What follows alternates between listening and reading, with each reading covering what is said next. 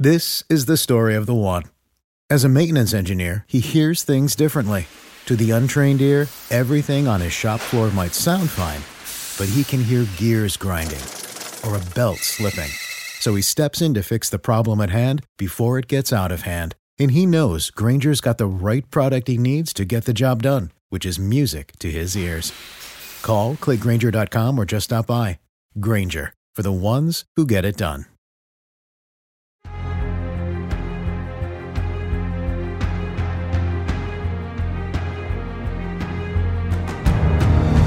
Hello, everyone. Welcome to Take the Black Live, the one, the only, the singular show on the internet where we discuss things like fantasy, sci-fi, swords, dragons, space lasers, robots. I am Dan Selke, back from an absence last week, and I want to say two things quickly about that.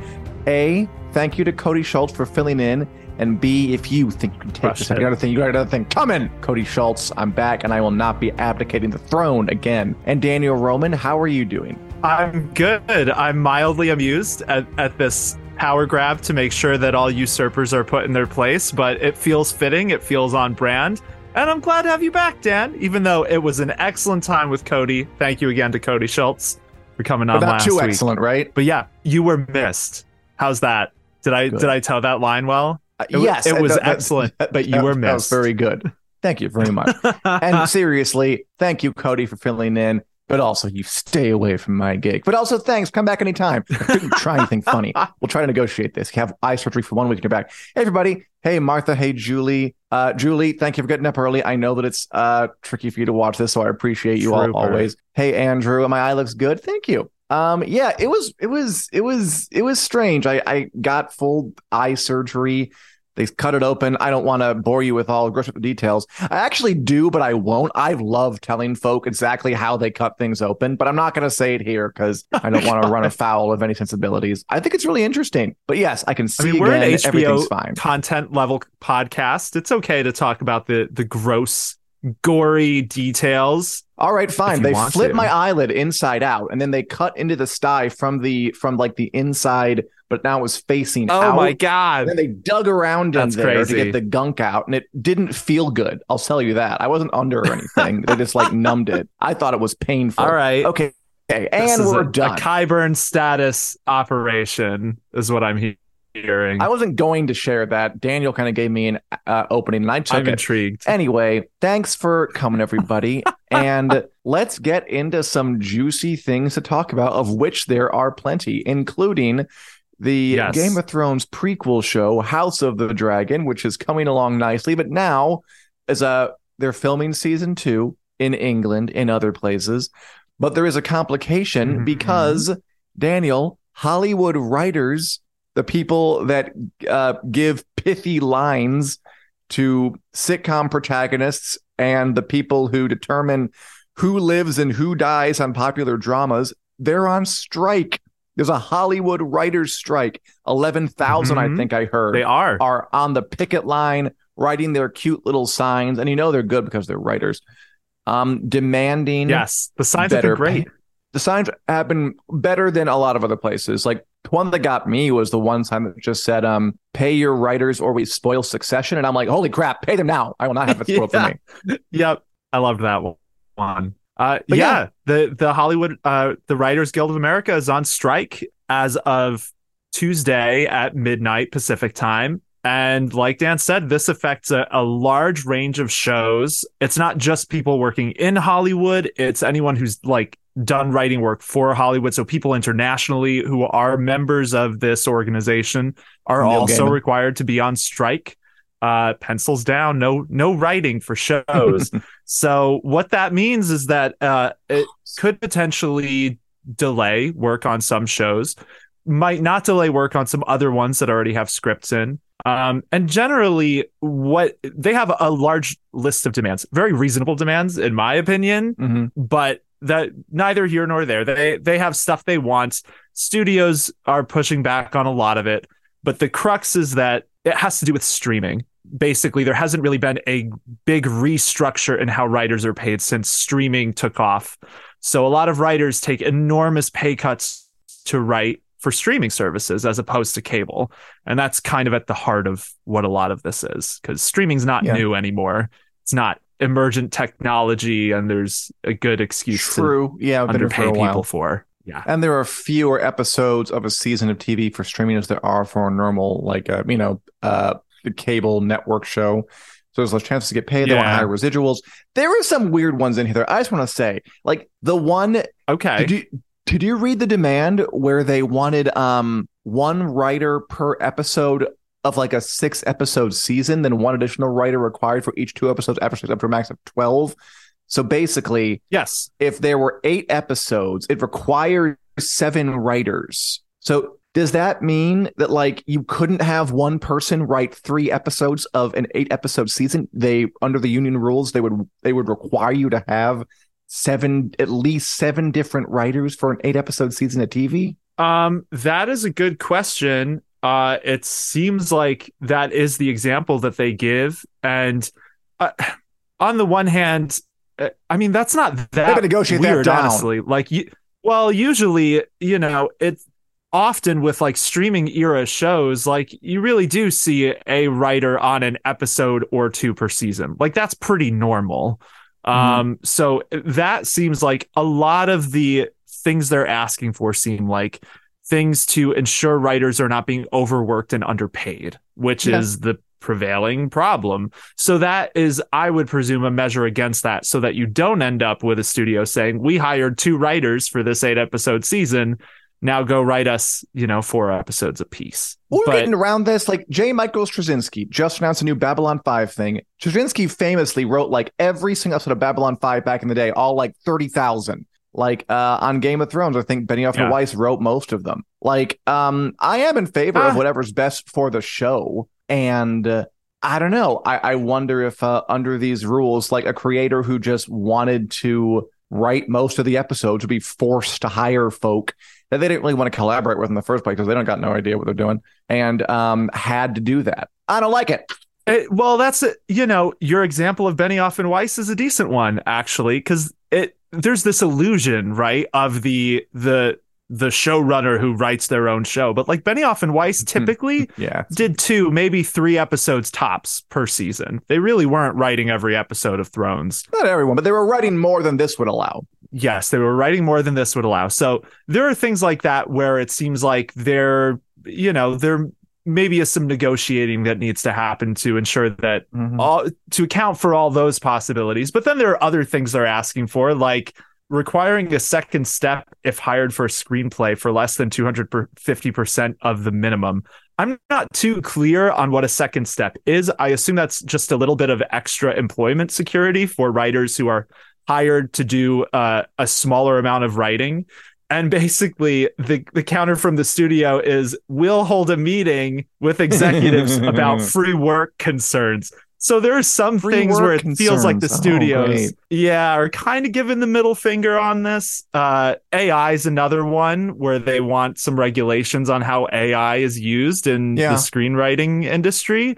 Makes sense. And that they came back and said, we'll hold a meeting once a year to talk about advancements in technology. To listen to you complain and ignore you. Yeah. Yeah. So this is a whole thing. We don't know how long this will last. The last time the Writers Guild went on strike was in 2007. 100 days. And it lasted for 100 days. And it famously affected shows like Lost and, all those other Breaking Bad. I think season 1 of Breaking Bad was around that time. Sitcoms were cut short. The Office had like an 8-episode season that year, although it was a good season. It had the one where they had the dinner party. It was really awkward. Yeah, they're already affecting things. Yeah, Conan O'Brien famously paid his staff like out of his own pocket and just improvised on his late night show, because late night shows are going to be the first place you really see the effect of this, because a lot of them write on the fly, like day before. And Saturday Night Live will probably go dark, that kind of thing. Yeah. So we'll be keeping an eye on this, but the good news for the Game of Thrones fandom is that shows like House of the Dragon are seemingly gonna stay on schedule because those scripts were already done. They're off filming.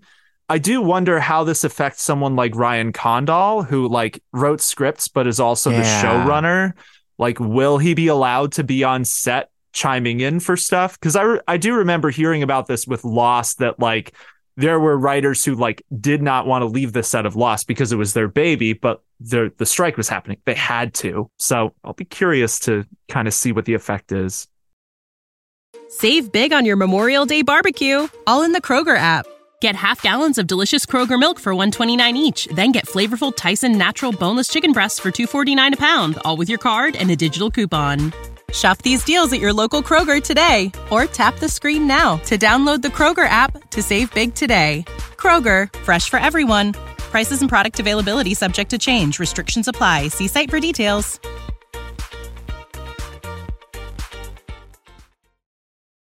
Oh yeah, union stuff can be interesting because Yes. there's like that. Okay, I'll just do it. There's that joke from All About Eve Oh, God. where she gets mad at like the person for moving the costumes because like you're not allowed to move a costume. That's the costume mover's job. They're union. They'll get mad about that. Yes. Or like, Teamsters where, the one person has to lift the thing and the other person has to set it down. Like there are definitely rules. Like writers, I think if you're a showrunner, you can show run, but if you make up a line on the spot, that could be constitute writing and that could be seen as breaking the strike. Which is why there have been critiques because folk have, yes, House of the Dragon is going to keep filming. The scripts are done, but there's writing that goes on set of any show, pretty much. Like writers, especially in these big dramas, are often on set. They're advising actors.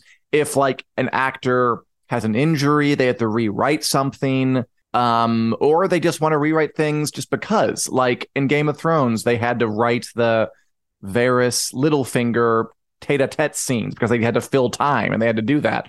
In House of the Dragon, episode 9, that scene where Alicent and her son Aegon are in the carriage talking, that was kind of improv on the day. And that was the only good scene in that episode. And that was kind of Shots fired. And that was like one that kind of came about organically and involved a writer. So writers do more than just write the scripts ahead of time. They also are on set finessing things and coming up with new stuff if new stuff needs to be come up with. So it's not just as easy to say that the show's going to keep on shooting. Without writers, it might be a different show than it would be with writers on set. And there have been folk who have called this out, by the way. There have been some other writers and WGA members who were like, oh, House of Dragon is shooting, huh? Scabs. Like who have been saying that this does, maybe it's not technically breaking the strike, but that writers are going to be going without work here. Well, yeah, so that it's tricky. When shows are in production is when it gets complicated for all the reasons you just said. Good Omens is another one that is going to be largely unaffected by this because it's already done. It's already done. It's already handed in. But Neil Gaiman talked about this. He doesn't know that he'll be able to promote it the way he would like to out of solidarity for the strike because he is a member of the WGA as well. So it is definitely a big spider web out of just ways this can affect productions.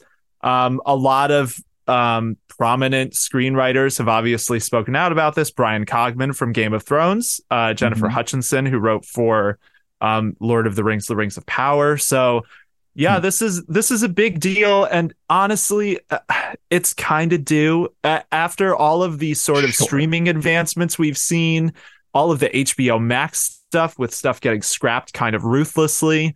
Yeah. I think this is really necessary. I saw one writer talking about how residuals are at the heart of this. And what that is basically the writer's cut of ad revenue on reruns. And with cable, that was often 4 or 5 figures. It could get up to be that kind of amount. With streaming, it's like in the hundreds of dollars. So it just gives you an idea of how they might have been able to survive on it in a previous era, and there just aren't accommodations being made for that in these new mediums. So yeah, it's overdue, but we'll see what happens. It is. There are also like these tricky things they do to kind of further some franchise writers. Like there's a thing that was listed in their demands where they're like assemble a team of writers to break a show, but then lose them and hire another team to actually write the show. And it's all to avoid having a writer on staff for too long, such that like benefits might kick in. Like, yeah, that's some shady crap and it should be over. So yeah, definitely needed there, but it does cause complications. And there have been some great comments on here. I think someone said that the Dans could step in and let's see Dan's picket line.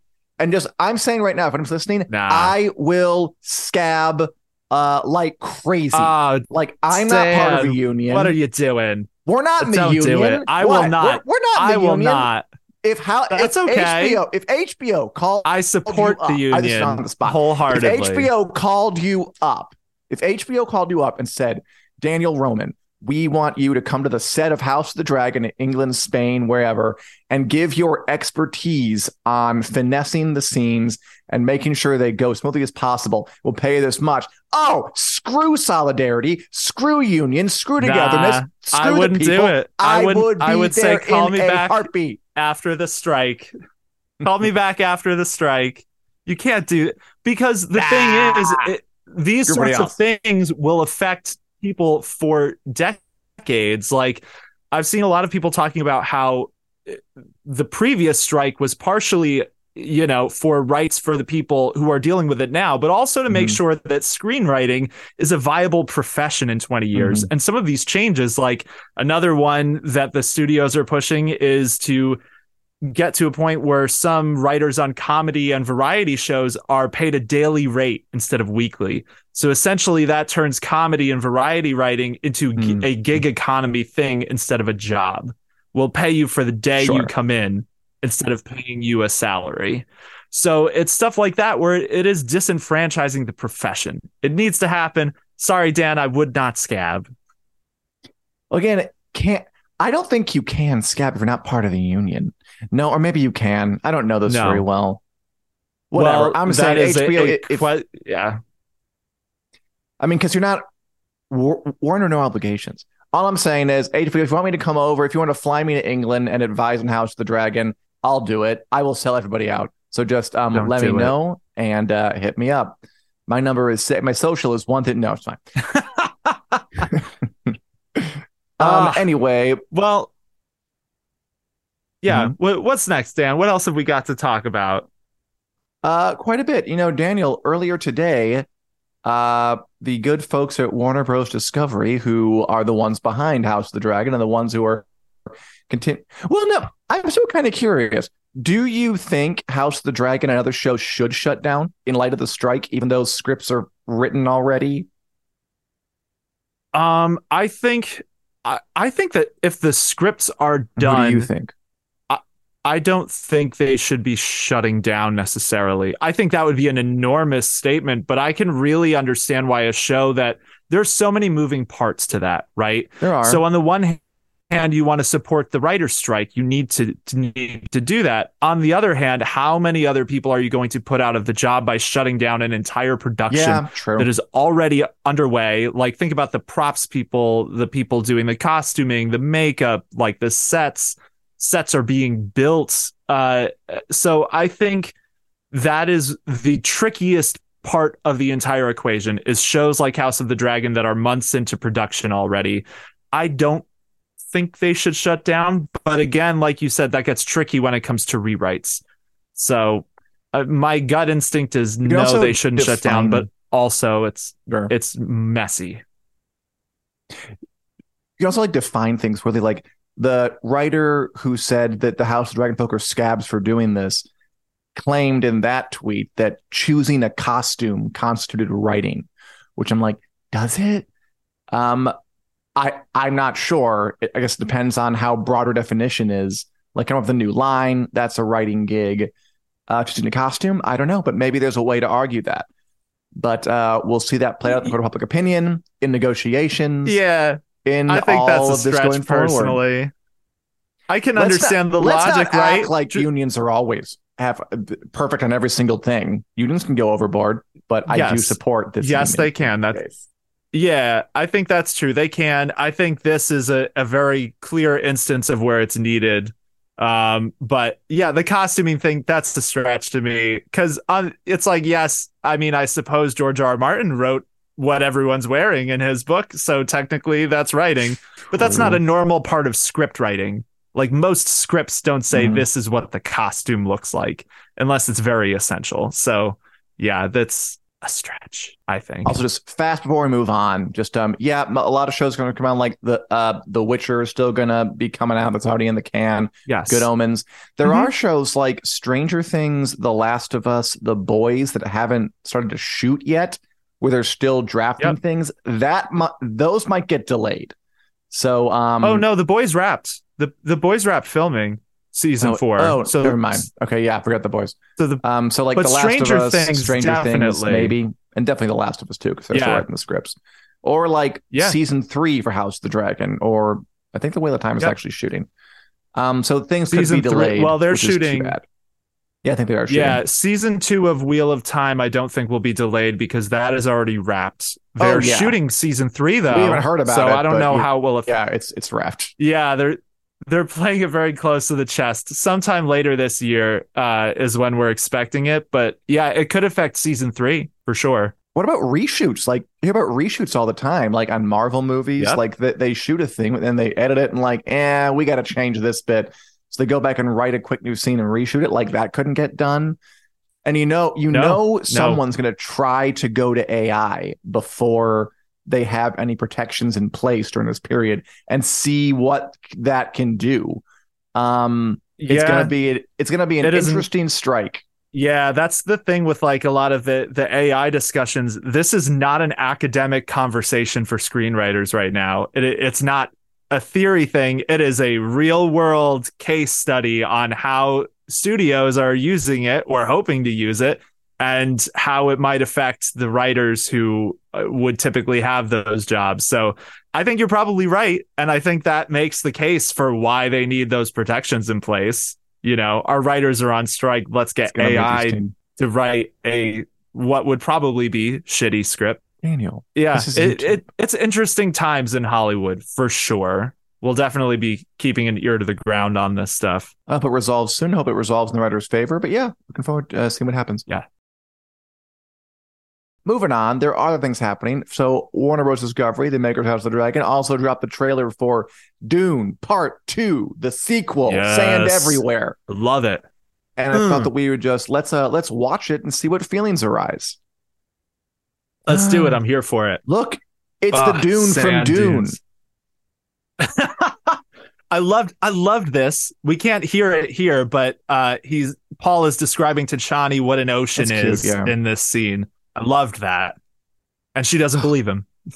She wouldn't. I mean, she's lived the desert her whole life. There's no water. Water's very precious. That's right. We got a lot of stars. So this here. is Lady Jessica in on her little carriage. Pause on Florence. Yeah. Pugh. I like the taglines. Pause on Pew. These movies. Pause for Pew. Are the biggest star-studded affairs, I think, of our time. Like we just saw Timothée Chalamet and Zendaya, new Hollywood royalty just chatting on the sand dune. We got Florence Pugh as Princess Irulan. We got Austin Butler, rising up and comer. Austin Butler coming up. Yeah. We already had Jason Momoa and Oscar Isaac. They both died in the first movie. And Josh Brolin still in Skarsgård. I was going to say still in Skarsgård. Javier Bardem. Sorry. Like so I saved that one for you. This time we got Christopher Walken coming on, although he isn't in the trailer, which is unfortunate. Yeah. Just so much star power for this thing. All for a story about warring feudal space families fighting over spice, fighting over paprika on the desert planet of Arrakis. I'm hard pressed to think of another recent movie that had this type of cast. Maybe outside of an Avengers, but that's almost like cheating because it's built in. But yeah, this is it's a huge cast. I loved seeing Florence Pugh getting a look at Irulan. So she only appears a little bit in the book near the end, and then she's in the sequels. So it seems like they're going to expand her role a little bit for the movie, which I'm fine with. You don't get Florence Pugh if you're not going to give her a decent part to play. Exactly. So yeah, exciting times. Do we want to continue? Do you have more? I think we do. Yeah.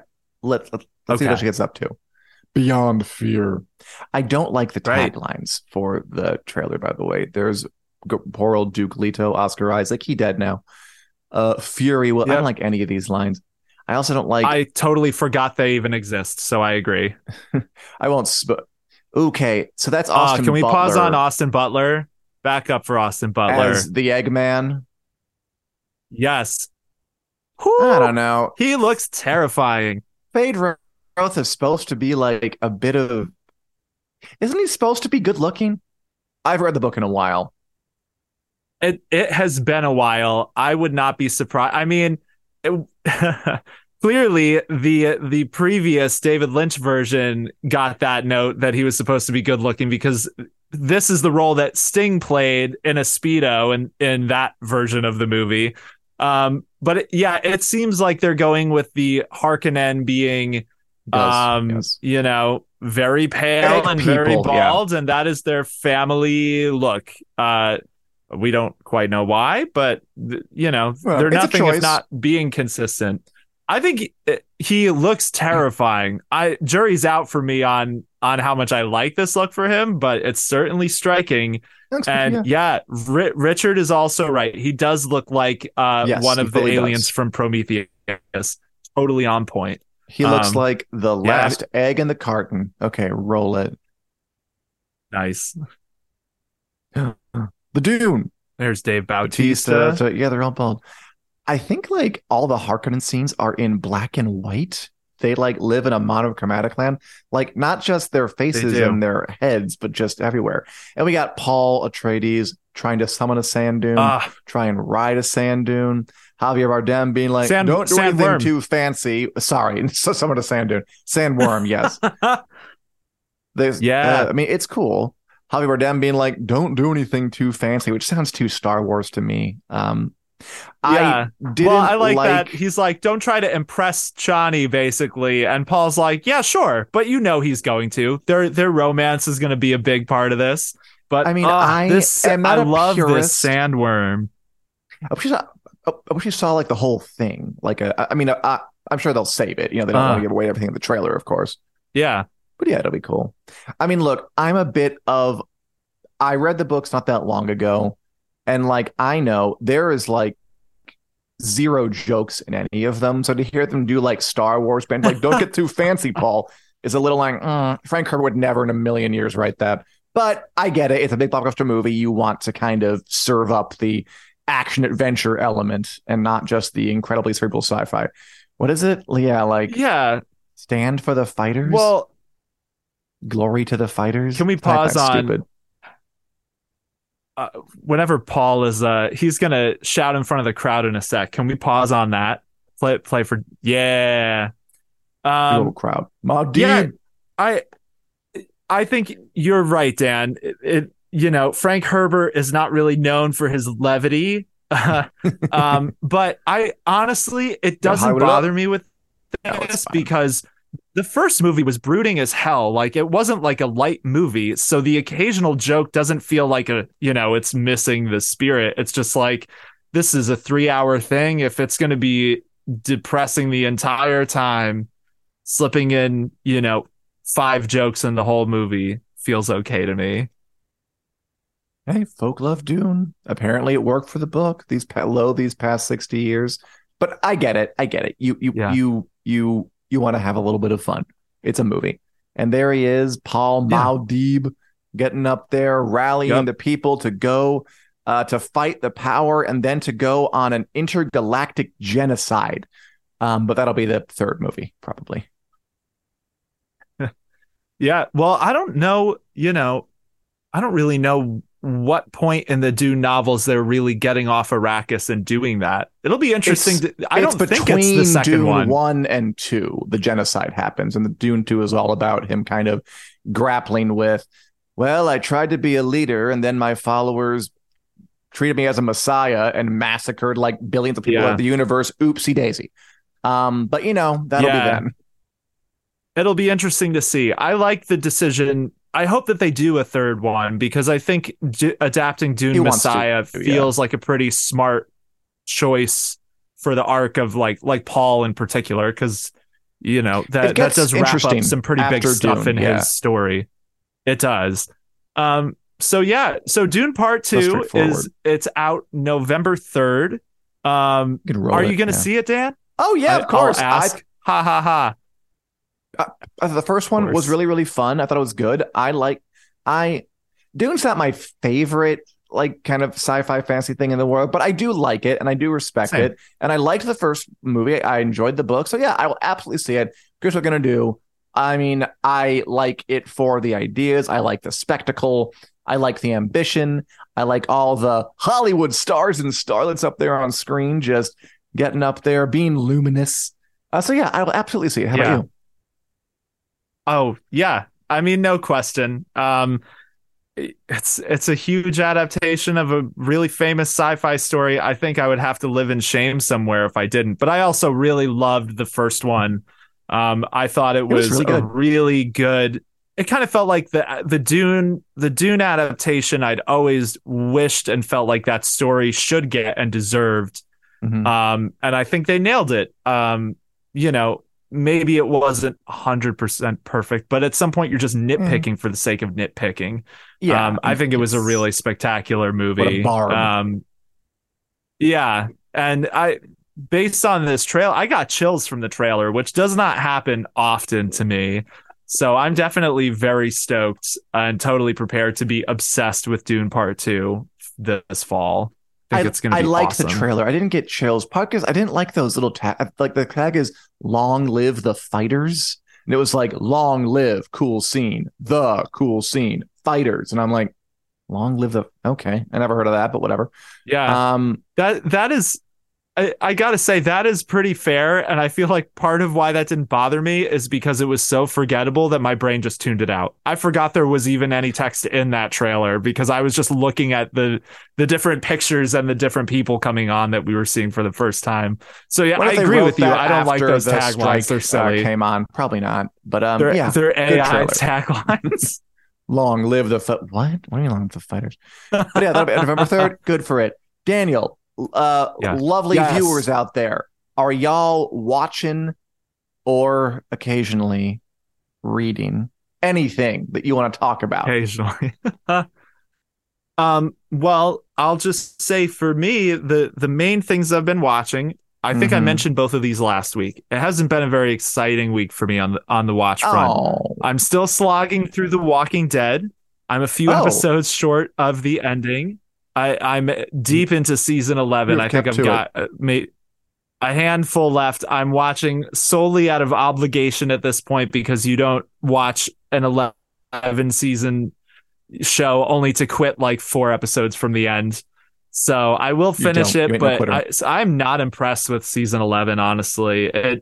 The stakes are so laughably low compared to most of the Walking Dead's run. The danger feels like, they're debating over the ethics of the Commonwealth and the poor staying poor and stuff like that. And I'm just like, you guys were literally trying to avoid being eaten by cannibals. You were trying to avoid being stabbed to death by people dressed up like zombies. Now you're worried about, who gets paid enough in the cake store. So the stakes are just... That's interesting. They've totally bottomed out on the series for me, but I've heard the finale's good, so I'm hopeful. And beyond that, I'm watching Succession. I'm into season 3 now, so I will be caught up before the season that is currently airing ends. And it's great. I recommend it. And I'm really nervous because Kendall, he does what you want him to do, but then he self-sabotages so hard that it's like, well, I'm just watching these people make awful decisions, even though I wanted them to do these things. I didn't want it to happen. Whenever Kendall's on screen, I'm nervous for his life. Like he's like 1 or 2 dumb decisions away from just exploding everything all the time. It's good TV, but yeah, he makes me nervous. Kendall Roy makes me nervous. Yeah. Weird name too. I think that's really fair. Really fair. I was watching. So in season 3, there's a turn where he pulls this PR stunt, and then it's this sort of thing you were rooting for him to do all of season 2, but then people accuse him of doing it for attention, and it's like I never would have thought of that before this. But then he starts acting like he's doing it for attention. Like, what are people saying about me on Twitter? And it's so painful, this show, but it's so good. Was it the birthday one with his birthday party in season 3? Have you gotten to that yet? I haven't gotten to his birthday party. This is just the very beginning. So after the stuff came out about cruises, and he was supposed to fess up to something and he didn't. And then the following episodes, he's like very, very interested in what people are saying about him and hiring lawyers and then not listening to them. And it's just so painful it gets to worse. watch these people utterly self-sabotage. You enjoy that. I'm caught up. The recent one, Julie's Love in Succession. I watched the recent one. It's wonderful. It's and the final season. It's awesome. Really on a freaking tear. It's going to end strong. This show. I'm liking it a lot. That's great. I was watching The Diplomat. Cool. Reminded me of Homeland and the Americans. I have not watched The Diplomat. Nice. One thing I did yet, although I did hear it's interesting. And also watched Outlander for the third time. Hey, if it's not broke, don't fix. Nice. I did try out a new Season show. 7's coming. It's a good time. Yes, it is. Not long. July, is it? Or is it June? I think it's July. Okay. I'm going to look while you talk about what you're watching. Okay. Ooh, what could it be? I did try a new show. I tried watching the new Amazon show Citadel, which they're really pushing hard. I've seen this on the side of buses. I've seen lots of ads for this. It's got Game of Thrones veteran Richard Madden, Rob Stark from Game of Thrones, and Priyanka Chopra, is that her name? As the other lead. Priyanka Chopra Jonas, we should say. And my bad. Amazon spent... She's married to the Jonas brother that Sophie Turner is not married to, and not the third one that nobody knows. That does narrow it down.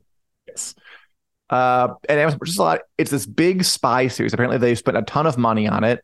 I watched the first 2 episodes that are out, and it's pretty boring. I can't. Oh, okay. It's very. Although I am curious who anybody else is watching it, if anybody else tried. It's very perfunctory. It's very, very shallow, and very in a rush to thrill you, I guess. Like, I'll just tell you it quick. So, like, the very first scene is Richard Madden and Priyanka Chopra are super spies on a train, and like immediately, like the first scene, the huge spy organization they work for is completely taken down. And like just destroyed. They lose all their memories and become new people.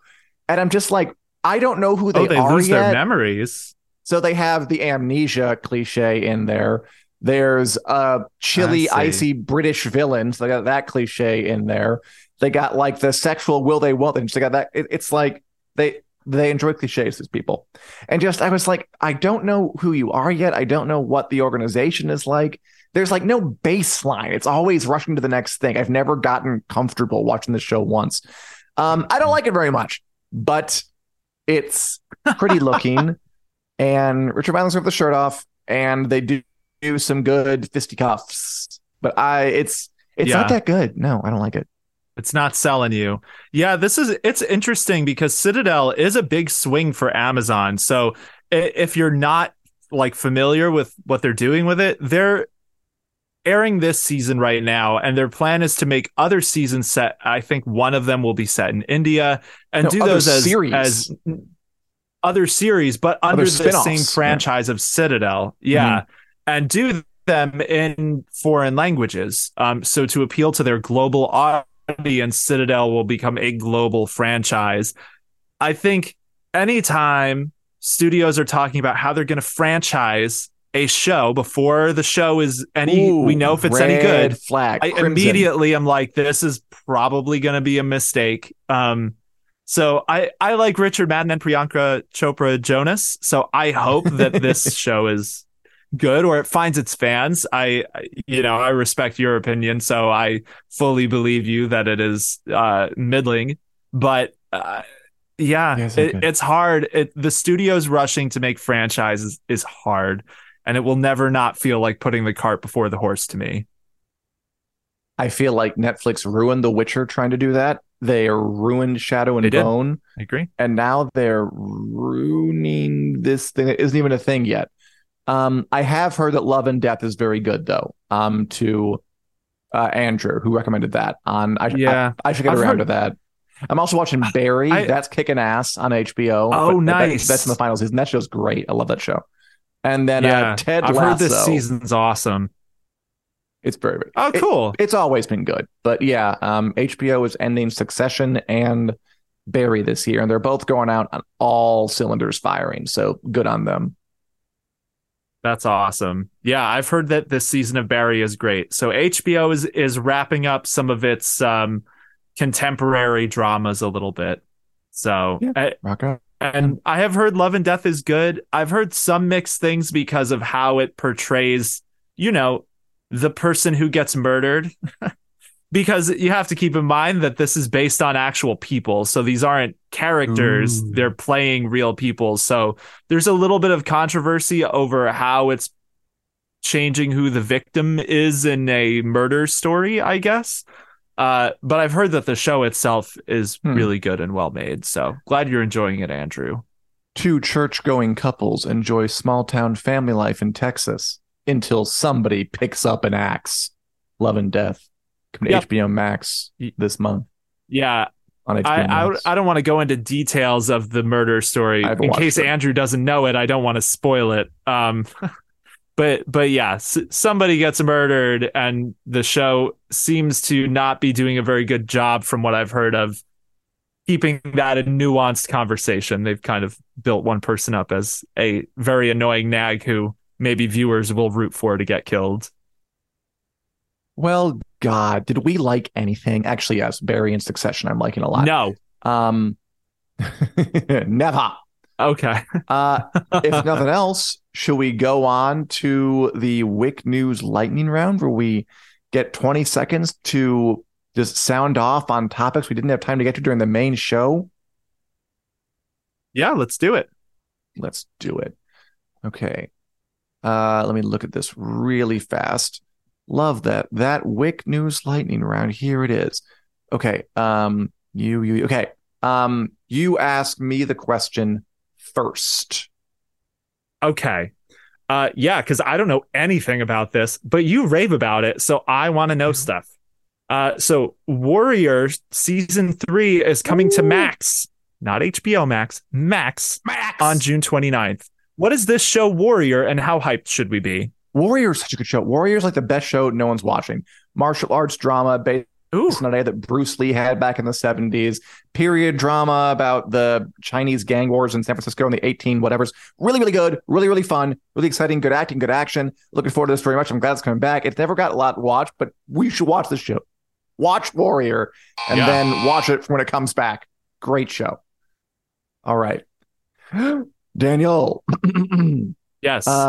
Isaac Hempstead Wright, who played Bran Stark, and Indira Varma, who played Ilaria Sand, are coming to Con of Thrones 2023 in July, the biggest unofficial Game of Thrones fan convention there is in Orlando, Florida. Yeah, Con of Thrones is happening again this year, and the guest list is starting to fill out. So if you want to maybe get your picture taken with the King of the Six Kingdoms or hang out with Ilaria Sand, you could do that. I believe it's August 25th to 27th, and tickets are on sale now at conofthrones.net. So this sounds awesome. I hope one of us goes to it. I hope we both go to it. We really got to start talking to the people and see if we can get them to spring for cash. True. But that'll be next time. Anyway, go on. Pull some levers. Make that happen. All right. So Natasha Lyonne was offered the role of Buffy the Vampire Slayer, but turned it down. This is a fun little tidbit. I like Buffy a lot. And Sarah Michelle Gellar played the role for all 7 seasons. And Natasha Lyonne, the woman from Poker Face and just as kind of blown up Russian doll, blown up recently, was offered the role. What a different world we live in. Nothing to be the same. AI wouldn't be around. We just live in a completely different reality had that happen. And just love to think about it. All right. Yeah. Daniel. Oh, here's another one. Pedro Pascal, star of Game of Thrones, The Mandalorian, The Last of Us, has also joined the cast of the Gladiator sequel, Gladiator 2, whatever it's being called. Yes, to Gladiator, I don't know, to Rome, whatever. Yes, Ridley Scott is making a Gladiator sequel. Pedro Pascal's going to be in it alongside Paul Mescal, Barry Keoghan, Joseph Quinn, and Denzel Washington. So the cast is getting pretty stacked. I'm just curious. Yeah, I'm just curious what the movie's going to be. But internet rejoice. More Pedro Pascal is never the wrong answer. That guy is never not working. He loves to work. Okay. That's true. Moving on up.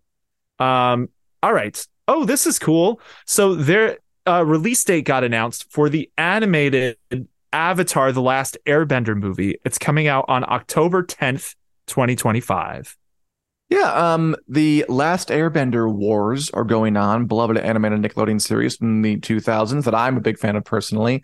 They're making a live action version for Netflix we've heard nothing about, like, for a while, and then a bunch of animated movies by a separate studio, and they're putting one out in 2025. I want to see some back and forth. I want to see, like, them have competing posters and competing announcements, but it's just good there's some movement on something. So get your ass in gear, Nickelodeon. I mean, not Nickelodeon, Netflix, and give us something. Daniel, there you go. In big name fantasy TV news shows, here's an image from the second season of The Wheel of Time, which is apparently coming sometime this year, sooner or later. What is all this? Yeah, coming later this year. So we got some new casting announcements from left to right. We've got Raga Ragnars as Bane, Ayula Smart as Avienda, and then Maya Simonson as Chiad. There are 3 Aiel spear maidens, so it's a desert-dwelling culture that is very famous from the Wheel of Time. And we got to see them in costume in a new video that is on YouTube. You can find it. And we'll see more of them in the Wheel of Time Season 2 later this year. I'm ready to hear about that show. Jeez, it's been a while. You and everyone else. It's Watt Wednesday. I haven't seen anything. Maybe, but it is what it is. Okay. They usually release teases on Wednesday for Watt Wednesday. Oh, right. WOT Wednesday. It's Wick Wednesday is what it is, but it can also be Watt Wednesday, sure. All right. Dan, so this next one, I think you have some opinions about this one. So AI generated a parody trailer showing what a Star Wars movie would look like, directed by Wes Anderson, and cue the controversy. Because apparently, like, Wes Anderson is like a thing right now. Whatever. The trailer was cute. I mean, I feel like some folk are reacting too harshly to these things and like, it's ridiculous. Anders misunderstands things. Like, it's a parody trailer of, like, Princess Leia framed in a Wes Anderson-y way. It was perfectly cute. There's still so much unknowns about AI, what it can do, what it can't do. I liked it. I thought it was cute. It made me laugh, and I moved on. And I'm sure there was still, like, input. Yeah. Did you watch it? Did you like it?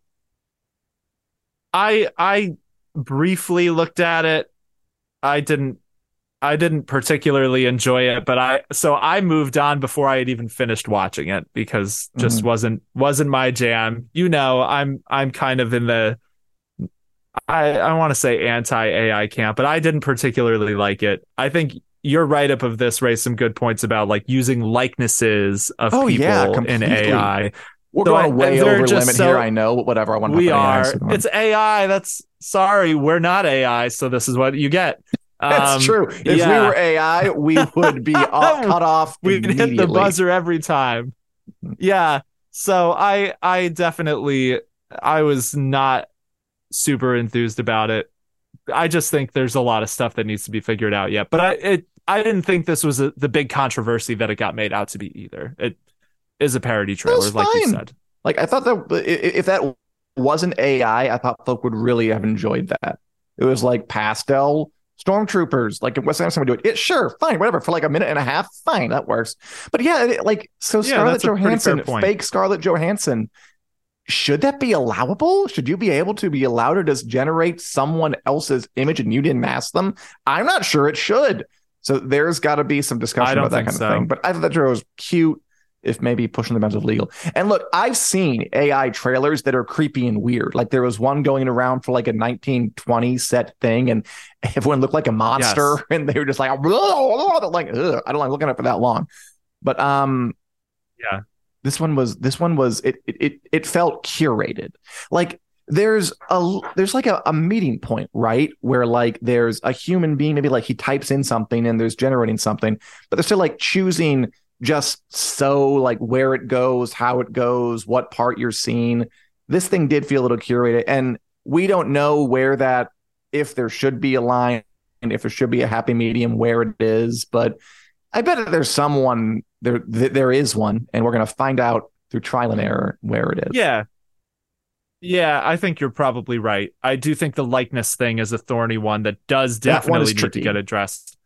Yeah, but I think you're right. You know, as with any tool, it'll be a lot of painful trial and error, and probably legally sticky trial and error until we find that point where it's not, you know, a problematic, but still useful. Okay. We've gone way over time. We've got way in the weeds here. Take that, lightning round. I think we've got one more, right? It's for you. Daniel, 20 seconds and no more. Netflix renews its fantasy drama Sweet Tooth for a third and final season. Yes. How refreshing to see Netflix not cancel a thing. So Sweet Tooth, their post-apocalyptic show about human-animal hybrids. The second season is on right now, and it's getting great reviews. So thankfully, Netflix did not pull the plug on it. And if you are enjoying it, you'll get to see season 3. Boom. Cut off. No more. That's Buzzed. it. We can't go over. More. That's it. We never do. I couldn't talk about it for will. longer if I wanted to, so It's fine. And by the way, Julie, you're coming over to Miami in July, August. Very exciting. Although that's nice. It's going to be hot in Miami in July. But I hope you have a great time. What brings you to stateside? Miami in July, in August? That's not beach weather. That's hide under, like go down to a basement and hide under like a pile of cool laundry weather. But I hope you have a great time. It's hot in Florida in August. That's enjoy.